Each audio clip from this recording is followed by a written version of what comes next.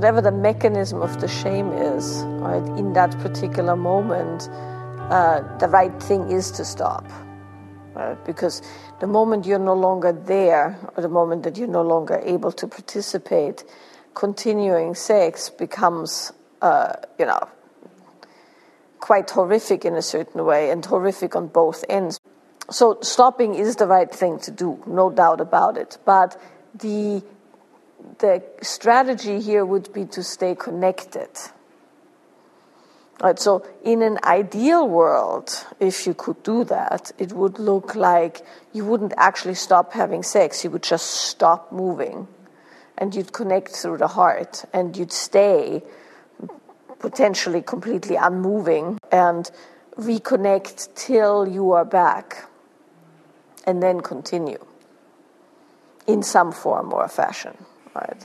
That would be the way to work with it and unravel that pattern. Right? Because like you said, every time you stop and pull away and push him away, you're reinforcing the shame pattern, because now you're ashamed of being ashamed. Right? And you're also not leaving him many options, because there's nothing he can do. Right? But if you're willing to say, okay, well, you have a code word or something, right? Potato. Yeah. When you say potato, everything stops, and he'll go, okay, right? I'm right here. Look at me. It's going to have to be something like, look at me. Breathe, because you're going to stop breathing. Then you could do a little bit of a wiggle, right? You could make sure you stay in your body, and you come back, and maybe you have a dialogue or not. And then when you feel like you've popped out enough, you'll continue. Then it might close back down. Might be a bit tedious, but it's still better than stopping, disconnecting, being done with it. That would be probably it's not about being effective, but it probably would be the shortest and most direct way to handle it. And this applies to other situations too, right? You should never continue when one partner is closed. But of course, if people would always stop having sex when somebody's closed, there wouldn't be any sex happening. So you have to find your way around that by slowing down, by stopping temporarily, by reconnecting, and then you'll continue perhaps, and perhaps not. And there's no you must do this, but since you asked me for a remedy, so to speak, that's the remedy I've seen work. So, like you said, there's nothing wrong with kicking ass, right? There's nothing wrong with that, and I think that that's been given such a bad rap as as we talked the other day, but I'm just repeating this because not everybody was here, that it's not that you must avoid at all costs all masculine activity in order to have a fulfilling sex life or a great partner. That's bullshit. Yes. But what you do need to have is fluidity and facility, right? So practice and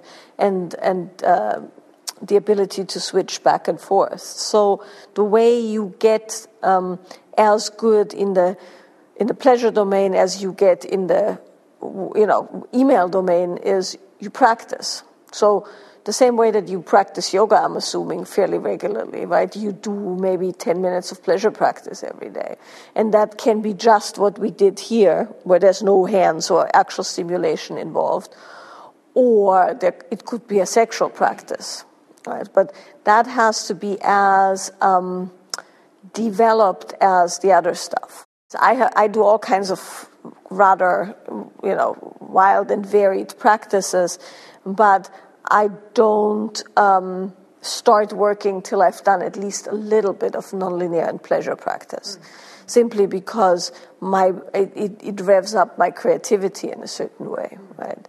So, and then I do usually longer stretches at night when I have more time, of course. But what I was going to tell you is when you start practicing these things, you will find that you get conditioned the same way you get conditioned to work. right? So for instance, when I sit down on the computer, everything in me assumes a certain kind of a energy, right? And I become one focused, and I can go forever, right? Because it's all just that. And the same way you can train yourself that when you get on the mat or when you, whatever you do for pleasure practice, when you enter that space, you kind of drop in, creating a very specific kind of environment. You can do it with scent. You can do it with a ritual up front so that your body goes, oh, now we're doing pleasure, right? Oh, now we're doing email. And so with that, with the help of the conditioning, with the help of practice, you have both available. And then you can go back and forth, back and forth, back and forth. Now, technically speaking, you could have both at the same time, but it's a waste of energy. So what I mean by that is it's not very useful to do emails while feeling incredible pleasure.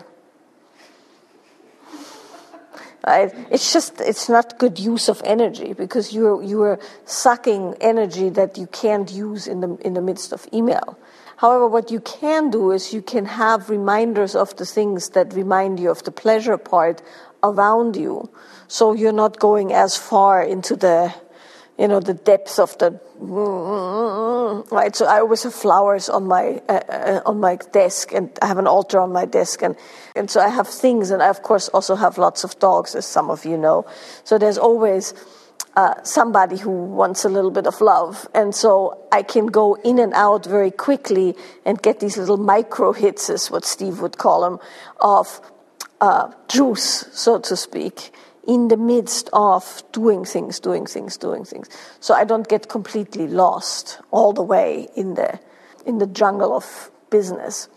But when business is done, I typically take a very strong break. Right? So even if I go back later, when it's done for the time being, I'll take a break, I close things down, I go somewhere else. I usually go and deal with my animals, which gives me great joy. I might do some practices. I have a bath or whatever. And then I have the other thing accessible. And that works fine for me, meaning I can have both, but not simultaneously, but they're both available. So I'm not worried that at the end of the day I don't have the juice. I have the juice on tap, so to speak, like you said. But for that, you have to have practiced the juice as much as you've practiced emails.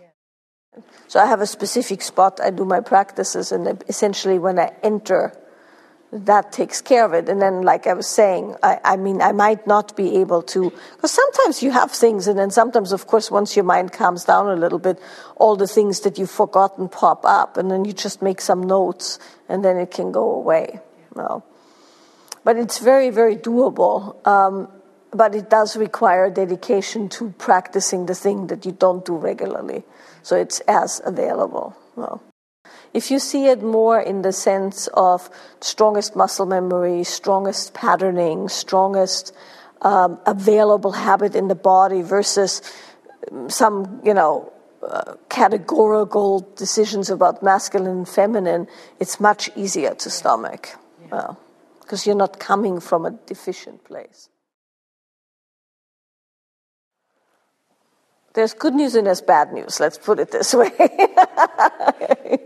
I'll give you the bad news first. The bad news is that men are wired to look for young, fertile, shiny women, right? Because that's with whom you procreate the best.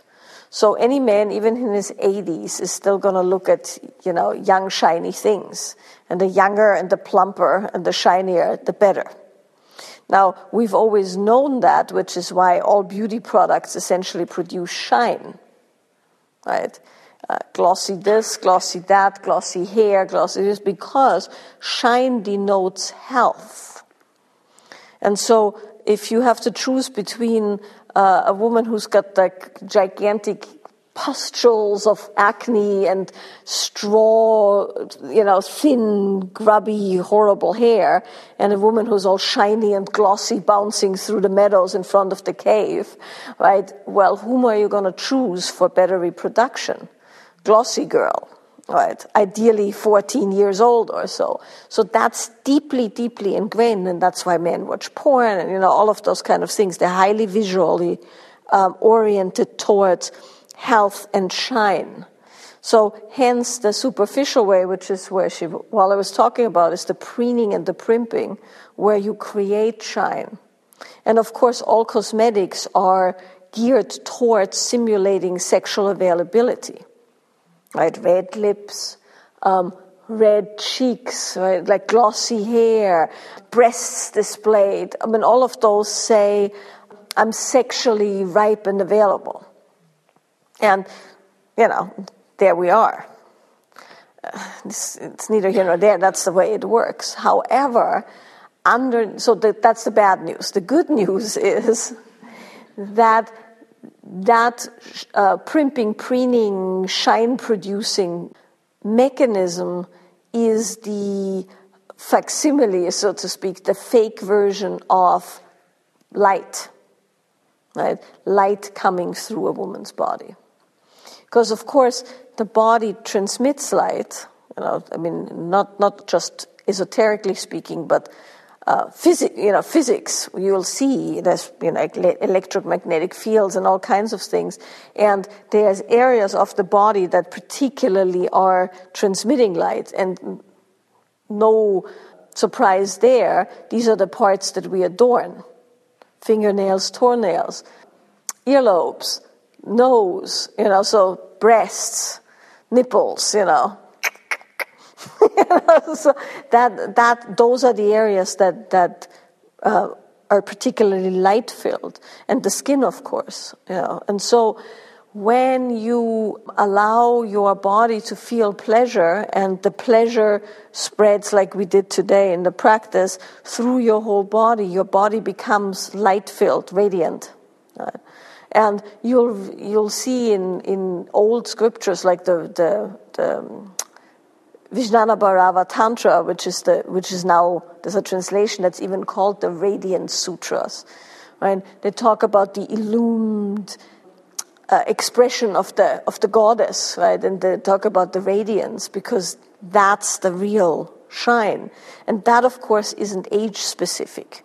On the contrary, most of that bodily radiance, the shine, is a combination of the heart having been pulverized a few times, broken and somewhat mended, right?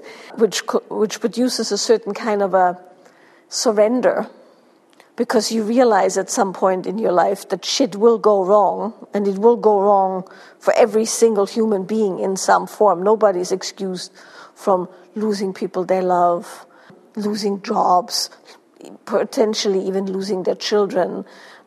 We all lose our parents if we're lucky and we don't die before our parents, right? But so loss of love and loss of things you hold dear tenderize you in a certain way. They can also shut you down and fuck you up. But for the most part, you see in older women, and I'm saying older, that's relative.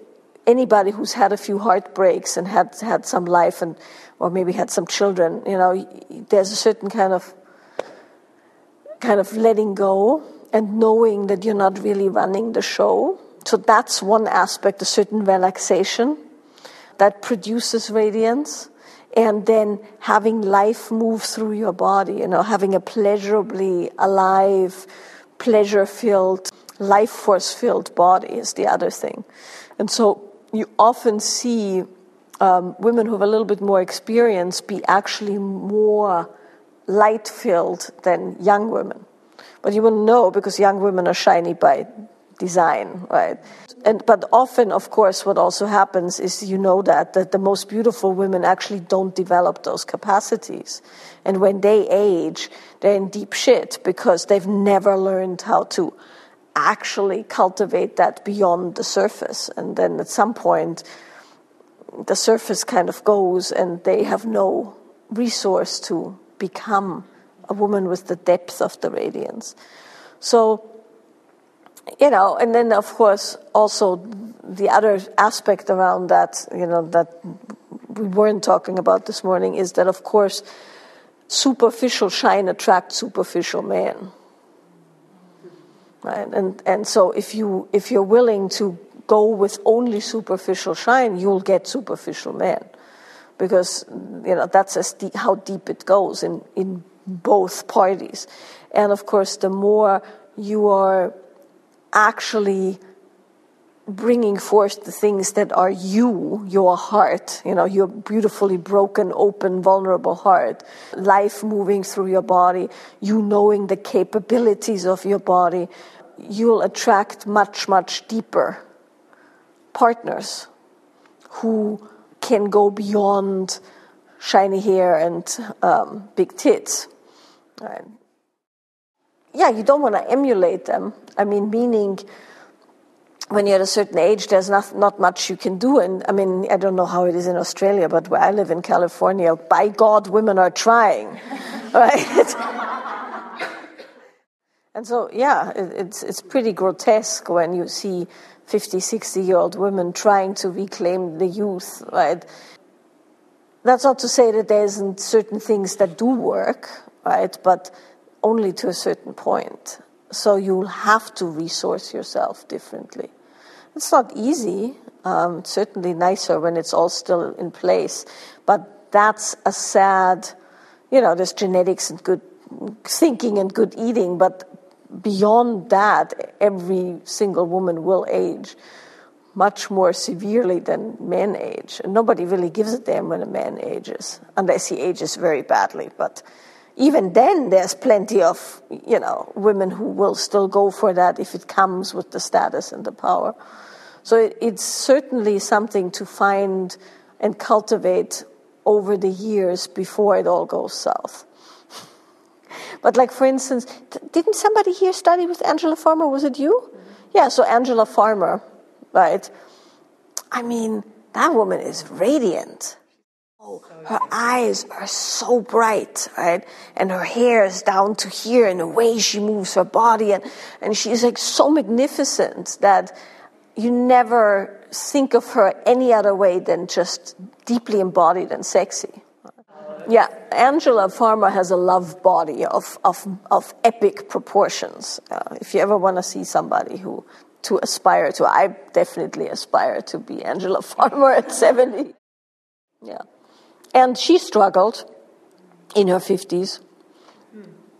So when I met her the first time, she was probably in her 50s, and she openly talked about struggling, right? How one does, because she was stunningly beautiful as a young woman, right? And then there comes a moment in time where you kind of go, you look in the mirror and you're like, who the fuck is that? And what happened to me, right? And she struggled with that as much as anyone. She just moved ahead, right? And just went, fuck it, right? This is around the same time also that she developed the kind of yoga that she's doing now, which is not surprising, right? And there's, of course, two ways to go, which is to put on a coat, to put on an act, or to feel it from the inside out. And since I developed all the women's practices in the last 13 years, I opted for the inside out, right? And the same principles that apply to everything we do here apply, which is feel your body, become familiar with sensations, right? Sensitize yourself to your sensations. Begin feeling pleasure through the body. Don't actually force yourself to do things that your body doesn't want to do. All of those kind of things. I find developing masculine practices equally as important as developing feminine practices, because I find it incredibly disempowering to expect from a perfectly sound and healthy and well-adjusted, accomplished woman to squash one part of her, right? To me, that's just wrong. Because that's like going straight back to the 50s just now with a little bit of spiritual powdered sugar on the shit, right? Because why would you stop working? Just so that you're more feminine? Well, welcome back to the 50s. It's just a different version of the 50s. And so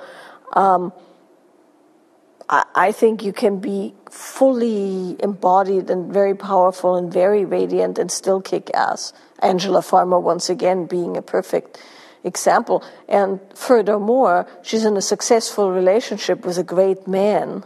So there's further evidence that you can have it both, and that doesn't necessarily mean you're going to end up with a flow boy, right? Because Victor is no flow boy. Yeah. No. She's got an amazing husband. Yeah, I mean, there's nothing flow boyish about that man, and so the dogma says you kick ass in business, you end up with a wimpy boy.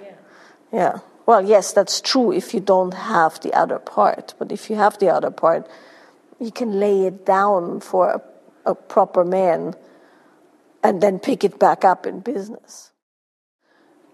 There's having it and there's showing it. Right, and those are different skills. Having it, developing it, being with it, having it available is one set of skills. Then you're absolutely right. If you have it amply and you just go out without having dealt with the fact that you have it, you're going to be like a little lighthouse attracting every creep, everybody. Because the problem, of course, is radiance is very magnetic.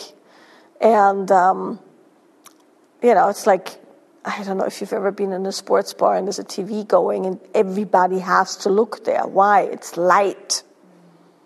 Right? So your light, light's incredibly compelling. Moving light, right? The TV being, or the phone nowadays being our fake substitute for that. But you have to look. You can't help it. So, of course, if you're very radiant, you will attract attention, wanted and unwanted. So the key is to have it, to cultivate it, to have it in your body and not have to show it. Because that could be potentially very dangerous. You could, in the worst case scenario, get assaulted or violated. In the best case scenario, people are just weird and jealous or catty if it's women, or inappropriate as it's men. So you cultivate it, you feel it, you have it in your body, and then you learn how to not show it. Right? And it's a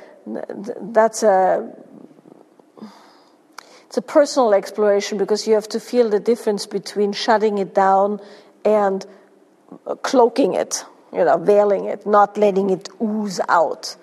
And in an ideal world, you'll learn how to have it within you, but it just not, it being like a blackout, your skin being like a blackout curtain.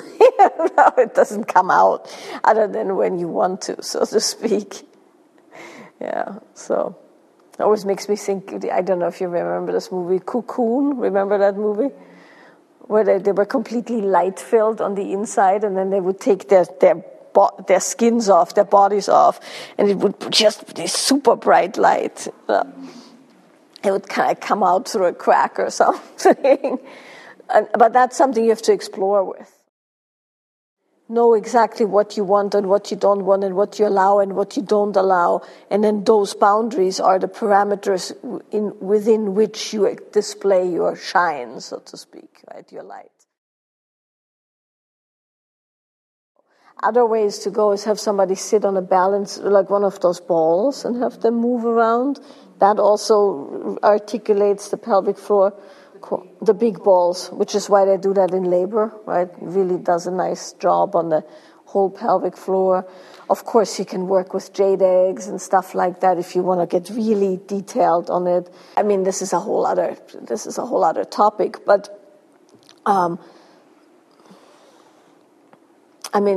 I personally think everybody should know the different layers of their pelvic floor, but not everybody thinks that, of course, because, of course, there's other considerations like pleasure and facility in those areas and energetic things and all of that. But it's fairly easy for most people to learn the different layers of the pelvic floor, particularly for women, where it's easy because you can intravaginally feel the different rings of the muscles, and you can actually learn how to articulate them.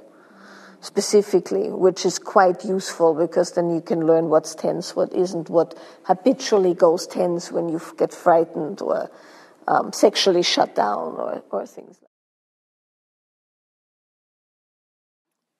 that. For most men, how they learn about sex is through masturbation, right? I mean, I'd say there's very few men who have been initiated before they masturbate, right? And so masturbation, of course, does not involve an actual human, man or woman, right? It involves a fantasy. Nowadays, it's all porn, but back in your husband's days, it was the Sears catalog or something like that. early versions of Victoria's Secret was what people had available, right? You couldn't get porn that easily as a young boy. I remember one guy once told me he would masturbate to the drawing on the inside of his sister's tampon boxes. Yes, I know. It's a vagina,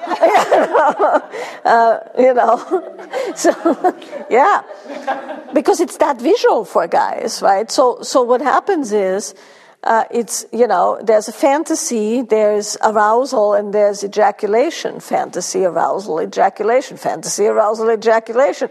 When you listen to some guys, they used to masturbate 3, 4, 5 times a day as 14, 15, 16-year-old boys. So that's quite a nervous system habit pattern that doesn't involve a human, and it certainly doesn't involve the heart because you don't love the tampon box, right? So they get with an actual woman, they're not actually equipped, like just pattern-wise, to open their heart, which is why most guys have to target on a nipple or the ass or whatever, right? Or they have to fantasize because that's what perpetuates the particular cycle that comes with the arousal. And then there's also tension patterns in the body. And, because of course the other thing in that is, I think we talked about this very briefly maybe not. No, I think we did, right? Because they also have to come quickly and usually hidden, right? Because they're in some closet or their sister is brushing their teeth or something like that. And, quick, because they live at home for the most part.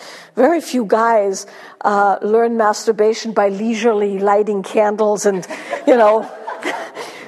coating themselves in coconut oil and having the heart open to the Great Mother or something like that, while their warrior brothers are holding space outside or some bullshit like that. That's usually not how it goes. So often when men actually start falling in love and their heart's open, they can't get hard anymore.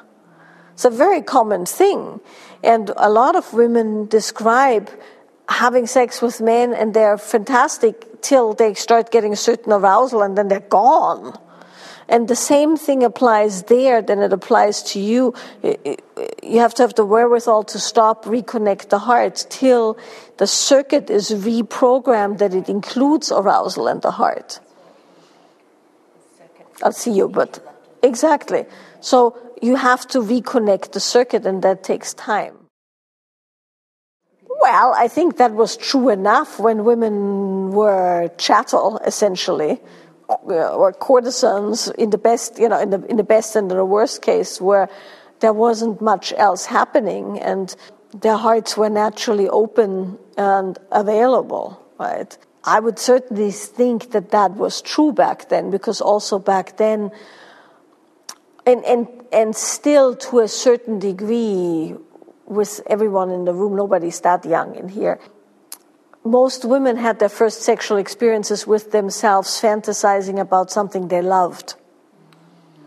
Right? And most women have sexual feelings that are not necessarily genitally stimulated with horses or dogs or, fairies or whatever, right? So women tend to have a sexual fantasy life that's geared towards the heart, where they love something and then that, the prince will swoop them up and on the beautiful white horse, some version of that involves both arousal and the heart. So hence, most women are told that when their heart opens, they're sexually available. And most men are polled to have done a lot of non-heart related stuff where you have to essentially stimulate them sexually, and then that opens the heart eventually, right, if you're lucky. So I'm sure, I know that's true when you look at all, it's the same in the tantric scriptures, it's considered. I don't think that's true anymore nowadays, because women look at porn and fantasize and stimulate pretty much the way men do these days. And with the advent of vibrators, you have as many heart-disconnected women than men, because women tend to not love their vibrators. Some I know do. Yeah, but you don't have a love relationship with your vibrator, right? It's a mechanical thing, you get off, and then that's that. So less and less, as I see it over the years, are women original, fail-safe oriented like that. And then there comes things like trauma, which is very, very prevalent and getting more prevalent. I don't know if you've read any of the newest studies, but essentially because young boys learn about sex from hardcore porn, not regular, cock in hole kind of porn, but spinning from the rafters in some double penetration crazy. They come to girls with a kind of an attitude and a thing that almost automatically traumatizes the girls. And I mean, there's whole studies now that most 12-year-olds have had extensive oral sex and think nothing of it. And I mean, it's pretty brutal. So you have now women more than ever who are going to shut down their heart for the sake of the mechanical doing to get the guy to like them, because if they don't do it, some other girl, one grade up, will do it, together with whatever, pole dancing and twerking and, double anal or something like that. And it's like, holy mother of God. Yeah. But I would say in general, that's true. In specific, I don't think that holds true for many. I know a lot of women who fuck like guys. Yeah. Yeah, that's a dangerous anticipation, right? And one that many women make, right? Where they go, well, eventually he'll come to love me. And so, one way around that, of course, is a very unpopular strategy, which is don't have sex to begin with. Right? Very unpopular strategy, but certainly no man will love you the first time he has sex with you. That's just, most men are not built like that. And for men, sex doesn't have the significance it has for women. Most guys, if they're honest, have sex like we try different chocolates. And so how for men usually love happens is a combination of familiarity, the newness being interesting enough to pursue it further, and getting to know someone as a human and not as an object. And so, of course, the quicker you have sex with a guy, the more you are an object, and the less you are human in a certain way. And I know guys who've had enormous amounts of women, for all kinds of reasons, training or personal interest, and there isn't a lot, there might be heart in the moment, meaning they might be able to feel, and in an ideal world, they're still able to feel and be with the person for who their person are, but that doesn't mean that they love, or even that the oxytocin kicks in, right, for quite a while. So one good strategy to ensure that the heart does open is to not have sex to begin with. But,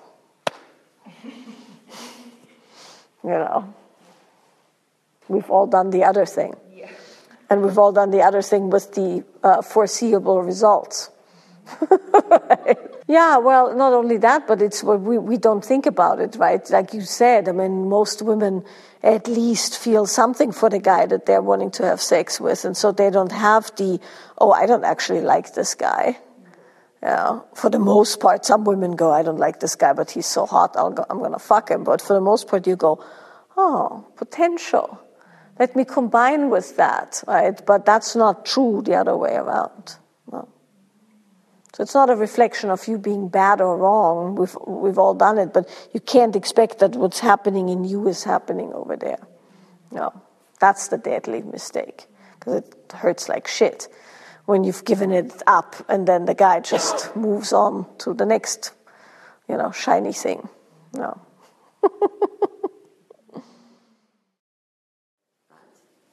Yeah, well, at least on the first couple of dates. And I'm not saying this from a place of being prude, right? I mean, other things happen, meaning it can go different ways, but a much better way to ensure that there's an actual humanization between two people is to not immediately fuck, to say it bluntly. Right? Because you're not making love the first time you have sex with a guy. Well, the thing is this. Let me be very pragmatic here. You having sex without being actually in there is a problem. And I'm not saying this in a you are fucked up and you'll never recover way, but you have identified a problem. And so while you've identified a problem, it's a good idea to not perpetuate the problem. That's just, if you break your leg, you're not going to go to dance class. And you're not going to go, well, I'm worried that if I don't go to dance class, it's going to be a problem, and I will make a bigger problem out of it. You have to heal your leg.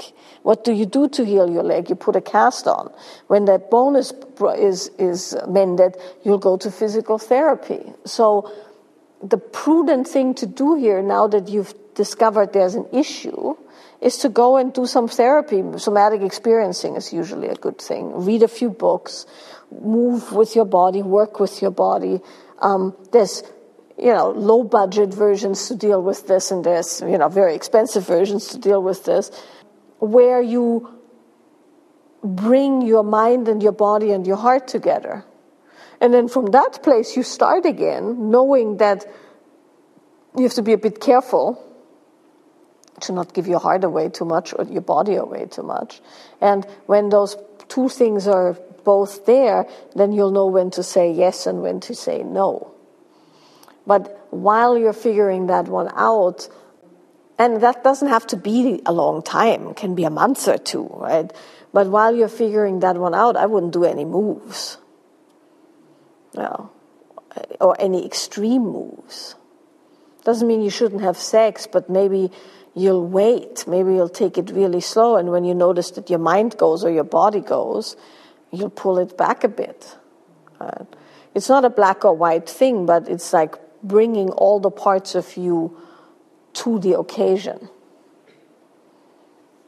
And that means, when you say pleasure is like death, it's not like death, it just hurts a lot.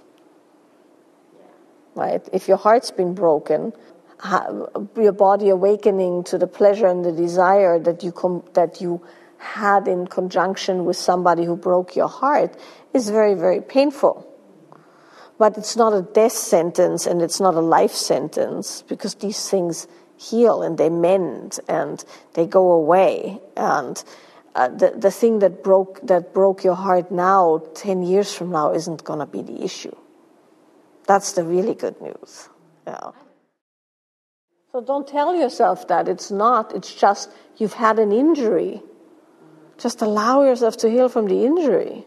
Exactly. You don't want to do the cast. You want to run a marathon on a broken leg. And that can cause permanent crippling.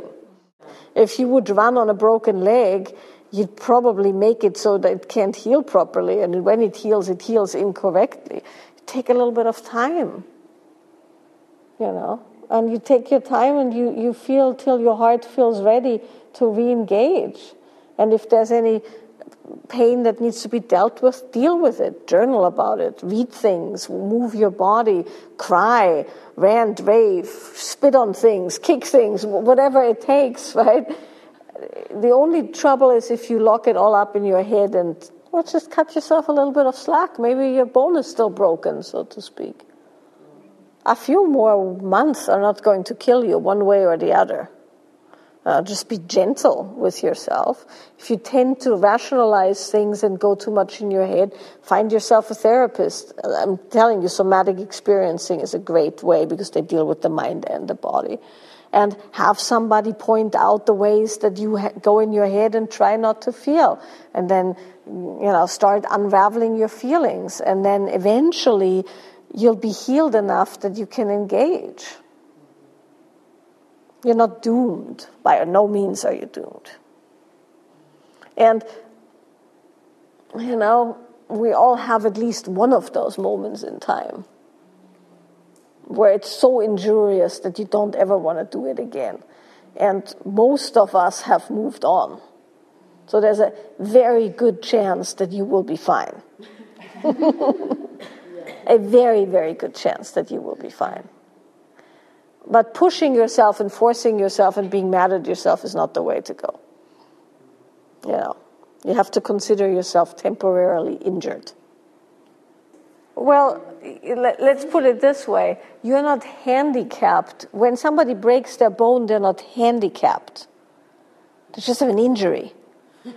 Right? When you cut yourself while slicing an onion, you're not handicapped and you're not victimized. You just cut yourself. Right? So there's a big difference there. Nobody has to, or you don't have to assume that you have permanent injury or that you are victimized because you injured yourself. I mean, yes, the knife victimizes you when you are cutting yourself while cutting an onion, and the evil onion victimized you, but not really, right? And so the same is true there. So you sustained a romantic injury. It doesn't make you a victim. It just means for a moment while it's healing, you don't want to expose yourself to more potential injury. That's all it is. Well, but as far as old sexual trauma goes, you can close the door, but I can guarantee you that by the time you're 35, that door will open, or 40. You close the door on it mentally. Like you said, you don't let yourself be victimized with it, and you work with your body on releasing any residual trauma you have. Right? With your body. Because you can hash it over till the cows are, coming home, because it doesn't make any difference, it's done. But your body holds memory, and that memory, if it's not dealt with, at some point when there's enough cumulative other, happenings, it will pop up.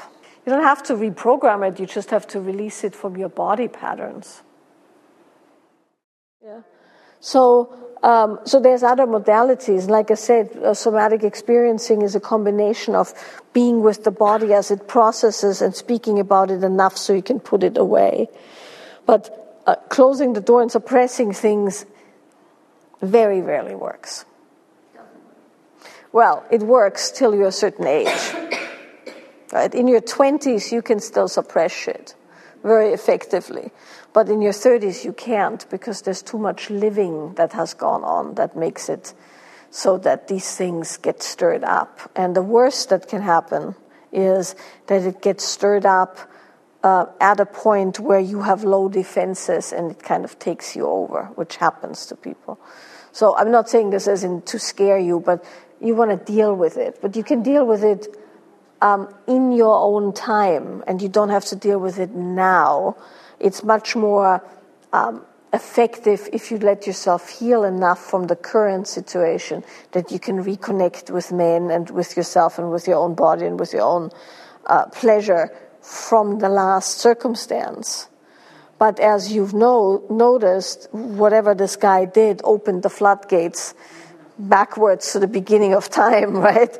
And that can happen again any time. So first order of business is stop the bleeding, so to speak, right? Put the cast on.